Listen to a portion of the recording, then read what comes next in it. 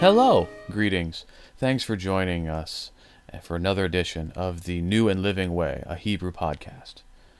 My name is Ethan. Very glad that you've joined us today, and thankful for the gift of spending time as we explore more what the Hebrews author has to say. We pick up in chapter 3 and verse 7. Therefore, as the Holy Spirit says, today, if you hear his voice, do not harden your hearts as in the rebellion, on the day of testing in the wilderness, where your fathers put me to the test and saw my works for 40 years. Therefore I was provoked with that generation, and said, they always go astray in their heart, they have not known my ways. As I swore in my wrath, they shall not enter my rest. Take care, brothers, lest there be in any of you an evil unbelieving heart, leading you to fall away from the living God. But exhort one another every day, as long as it is called today, that none of you may be hardened by the deceitfulness of sin. For we share in Christ, if indeed we hold our original confidence firm to the end. As it is said, today if you hear his voice, do not harden your hearts as in the rebellion. For who were those who heard and yet rebelled? Was it not all those who left Egypt led by Moses? And with whom was he provoked for 40 years? Was it not with those who sinned, whose bodies fell in the wilderness? And to whom did he swear that they would not enter his rest, but to those who were disobedient? So we see that they were unable to enter because of unbelief. The Hebrews author is in the middle of another exhortation. We've seen that he's been making a sustained argument alongside a series of exhortations, all of which is rooted in the first 4 verses of chapter 1, where he declared how God had spoken in many times in many ways to the fathers by the prophets, and now has spoken in the Son, that is the heir of all things, through whom he created the world, the radiance of the glory of God, and the imprint of his nature, upholding the universe by the word of his power, having made purifications for sins, sits down at the right hand of the majesty on high, and now is a name higher than the angels. The rest of chapter 1 explores the scriptural proofs the Hebrews author wants to adduce to how Jesus is superior to the angels, and in the process also showing that Jesus is everything that the Hebrews author mentioned, that he is the means by which God worked to create things, that he is Lord and is the King and is the Son of God. In chapter 2, 1 through 4, we have our first exhortation that we need to really pay attention to what we've heard, because if this law of Moses delivered by angels led to swift punishment, how much more are we going to suffer if we neglect a great salvation that we hear from God himself, testified by Jesus, and then witness borne to it by those who heard him and saw him, and God attested by them with all of these various signs and wonders.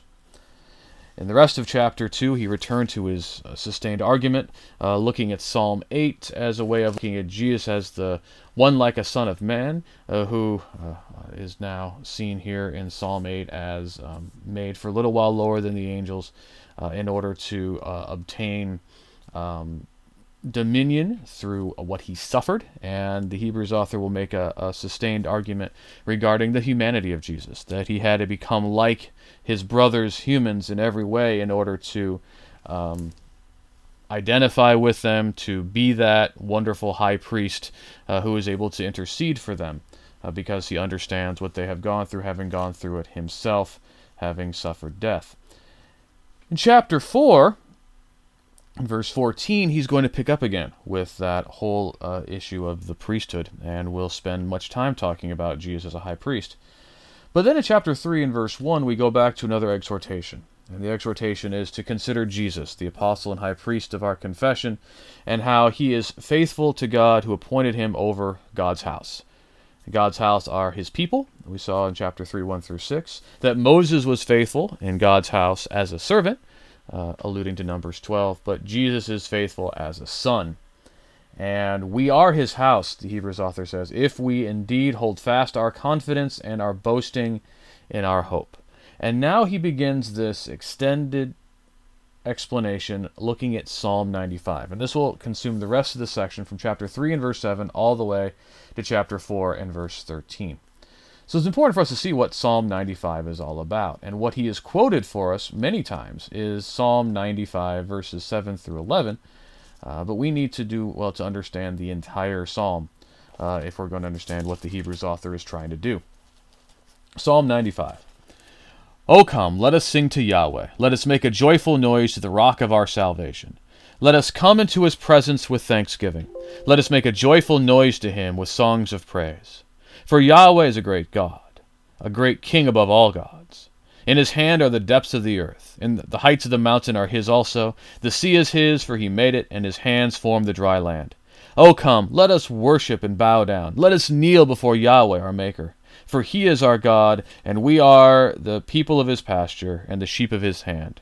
Today, if you hear his voice, do not harden your hearts as at Meribah, as on the day at Massah in the wilderness, when your fathers put me to the test and put me to the proof, though they had seen my work. For 40 years I loathed that generation, and said, They are a people who go astray in their heart, and they have not known my ways. Therefore I swore in my wrath, They shall not enter my rest.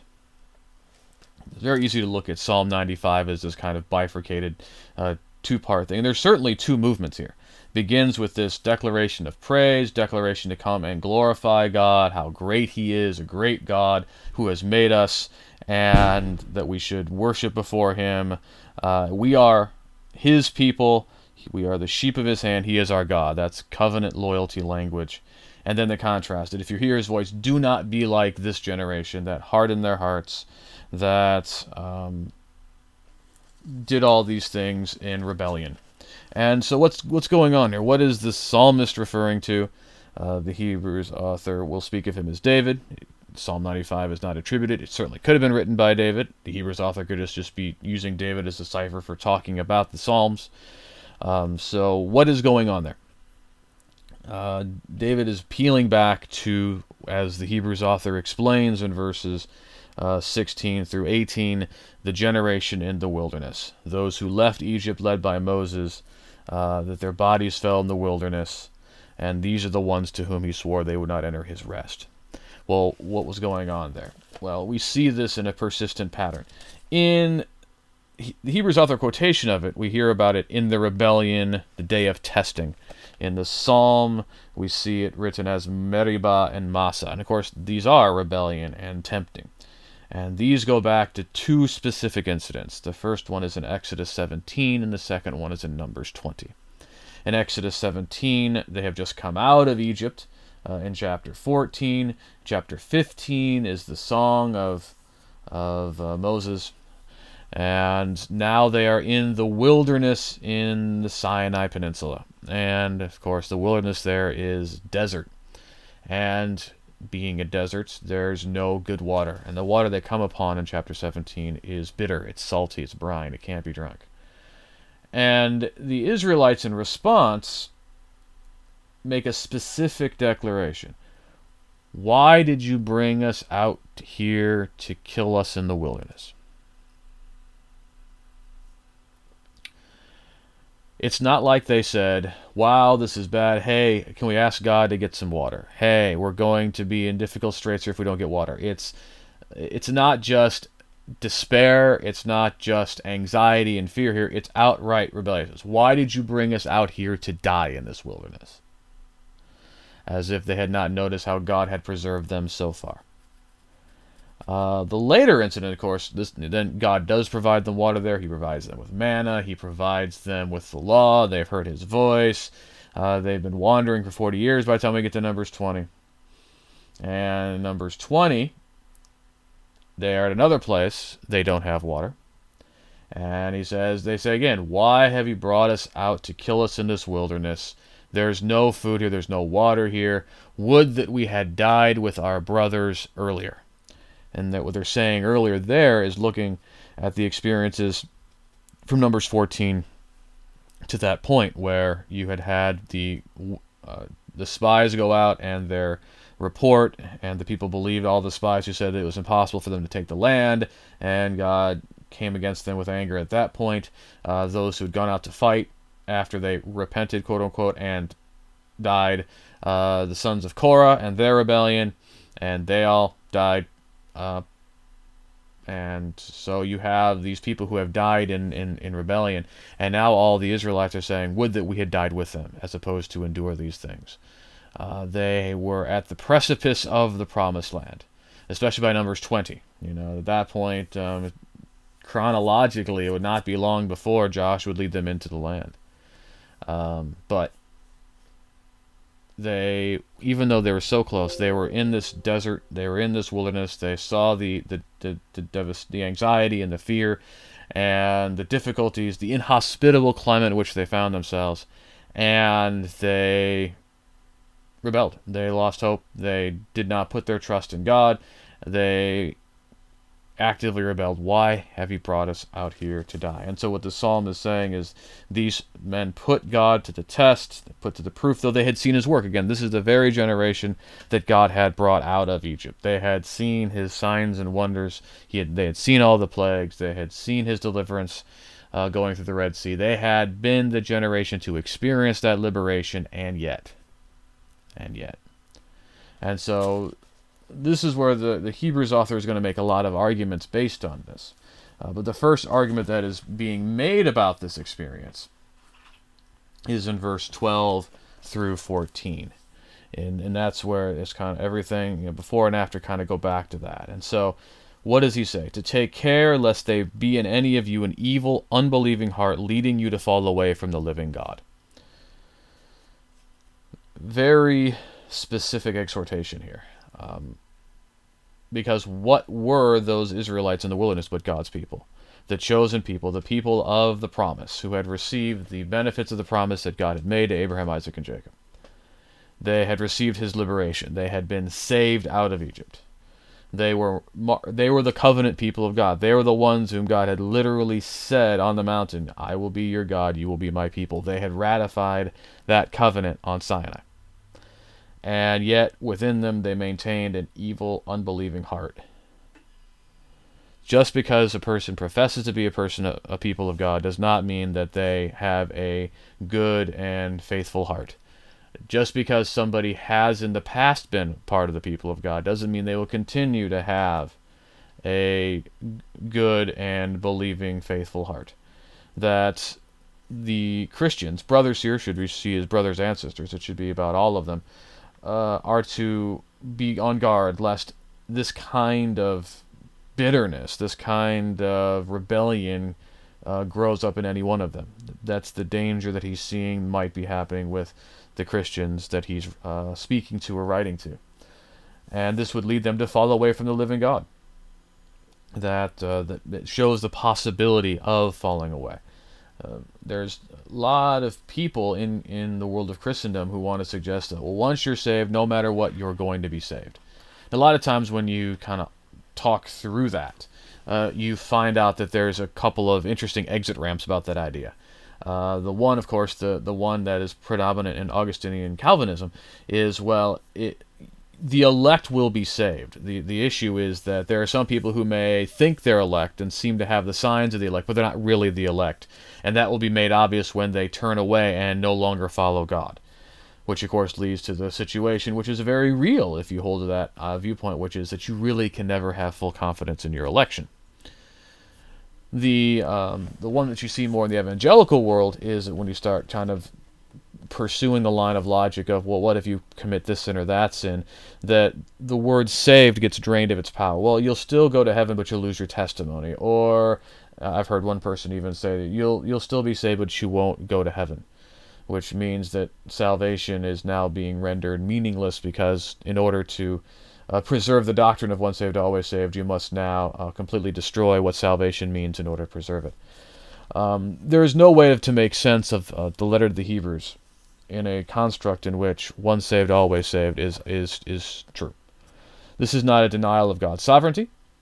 This is not a suggestion that we should go with if saved, barely saved, the alternative, but a realization that what is the Hebrews author concerned about? He's concerned that these Christians who have been faithful, and he's already talked about how we are his house earlier in verse 6. He is speaking to them as if they are part of the covenant people of God. In chapter 10, he's going to have these exhortations that they should hold firm to their faith and the hope of their confession, firm to the end. That they have done many things, and they have suffered many things for the cause of Christ. He's not denying that they are part of the saved. But the whole concern he has that is precipitating this entire letter is that they are in danger of falling away, that they are in danger of throwing that all away and turning away from God and back to the world, whether that world is the world of late Second Temple Judaism, whether that world is just all the pressures that they've experienced in a mixed Jewish-Gentile society, whatever that way the world looks to them at that point, that's what they're in danger of doing, just because of all of the distress and low, maybe not even explicit persecution, but it's low grade, the marginalization that came with following Christ, that they were just tired. And they were about to throw it all away. And that's where that evil, unbelieving heart had been developing. And you see that in verse 14 as well, that we share in Christ if indeed we hold our original confidence firm to the end. So he said that we share in Christ. But there's a conditional. If we hold that original confidence, the faith that we had when we came to Christ. And, of course, this will be said in a slightly different way, but very just as poignantly by Jesus himself in the Revelation. When speaking to the church in Ephesus, he indicts them because they have left their first love. And they need to repent and get back to where they had been before with that love, or he was going to remove their candlestick. So this was two different groups at two different times, having the same challenge. And it's both of those challenges, by the way. If you notice, both of those groups, there's been no denial of their past faithfulness. In fact, Ephesus is commended because they have held firm to the truth. They have seen those who were claimed to be apostles and are not, that they are false. They have done good works. It's not like these people are not Christians. They are faithful Christians. But they are very much in danger of becoming like 5 foolish virgins of the parable of the 10 virgins in Matthew 25, 1 through 13. That it's taking longer, that they're losing their zeal, they're losing that energy, they're really feeling the pinch, and they're tempted now at this last moment, before they're able to enter the promised land, to fall away. So what's the solution, so to speak? The solution in verse 13 is to exhort one another every day, as long as it's called today. Now we're getting that epuranios, which we also see with give us this day the bread that is sufficient. Epiousios, not epuranios, epiousios, which is super essential, kind of. Daily is a translation. It's hard to understand what this word is. So, it's what is needful. And so as long as today is today, as long as you have what is needful, the super essential reality of the present, there needs to be constant exhortation. Lest, or that none of you be hardened by the deceitfulness of sin. So what's going on with there? Well, this is what the Hebrews author here identifies sin as deceitful. Not that other authors would deny it, but the Hebrews author is who really emphasizes it. And what he wants to point out here is the deceitfulness of sin is not just that hey, there's other alternatives out there. It's that sin promises what it cannot deliver. And sin here would promise rest. You don't have to fight anymore. You don't have to deal with the issues anymore. You just have to give up. If you give up, it'll all be easier. That's the lie that the Hebrews audience is being fed by the evil one. And when you are weary and you're not getting the support and encouragement from fellow Christians, it's very easy to fall prey to that you just want to rest. Well, how can you know that rest is really the issue? Well, we're going to see as we continue that the Hebrews author is going to talk about what the rest is and what the rest looks like. Remember, the end of this psalm is that I swore in my wrath, they shall not enter my rest. And so it's very tempting for these Christians here to say, all right, I'm going to just give up. I'm done. I can't handle it anymore. But what's going to keep them going is that exhortation from fellow Christians. And that's why it's daily. Also in Hebrews 10, one of the exhortations is to consider one another, stir up one another, loving good works, not neglecting the assembling of one another, but encouraging one another, all the more as the day draws near. You have some Christians who are here becoming inconsistent, not participating in the life of the church with fellow Christians, and they're about to do what's going to happen there, which is they're hearing from the world and the pressures of the world, the deceitfulness of sin, more than they're hearing from their brethren, and they're going to be very much more likely to be tempted into that sin. And that's why the Hebrews author looks to that as a really important means by which we take care to make sure there's not this evil, unbelieving heart, that we hold firm to the end with this constant exhortation to remind one another of the way sin deceives, how it promises so much but cannot deliver, and how we need to hold firm to the end in Christ, because the one thing that we're supposed to see in Christ, as even here in Psalm 95, echoing Numbers, God is faithful to his promises. God delivers on what he promises. It just takes longer and requires more of us than we might have imagined or would care for. And so it was a savage thing to see how Israel had been brought out of Egypt, and they perished because of their own rebelliousness in the wilderness, because they did not trust that God was faithful to his promise and that God would provide for them. And the Hebrews author here is seeing the same danger in the Hebrews audience, that they have come so far in Christ, and yet they're willing to give up just before the end because they are losing hope in what God has accomplished and will accomplish, and have started to doubt God's provision for them. And so he is really laying it on thick here and hammering it home about what's really important here. And as we're going to continue to see, he's going to continue to expand on what is said in Psalm 95 and to talk more about that aspect of rest. And we look forward to having you join us at that time. And may the Lord bless, guard, and keep you until we're able to meet again.